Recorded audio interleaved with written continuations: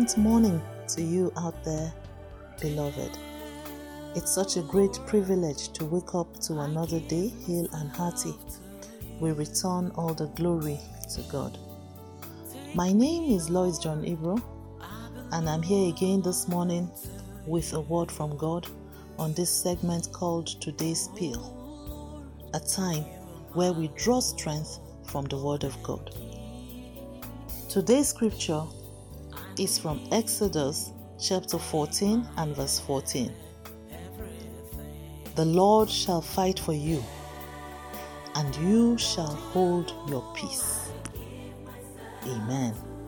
Are you facing a situation right now that seems to take your peace and mess with your mental space?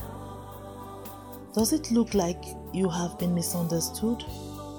Do you feel betrayed and all alone all of a sudden? Today, the Word of God is assuring you that you are not alone in this battle.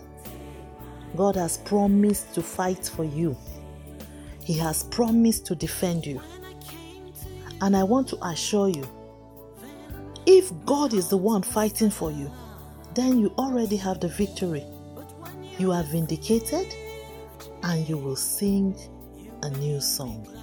Amen. Let us pray together. Thank you, dear Lord, for the gift of your word to us today. We know that you will not say what you cannot do.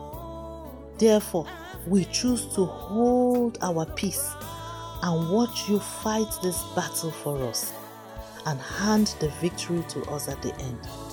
Thank you, Jesus, in advance for this great miracle.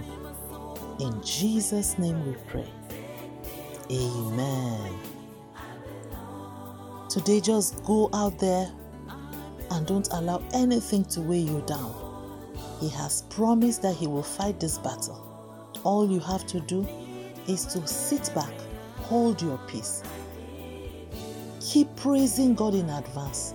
Refuse to look at that issue, and I know you will testify. God bless you and have a blessed day. Thank you.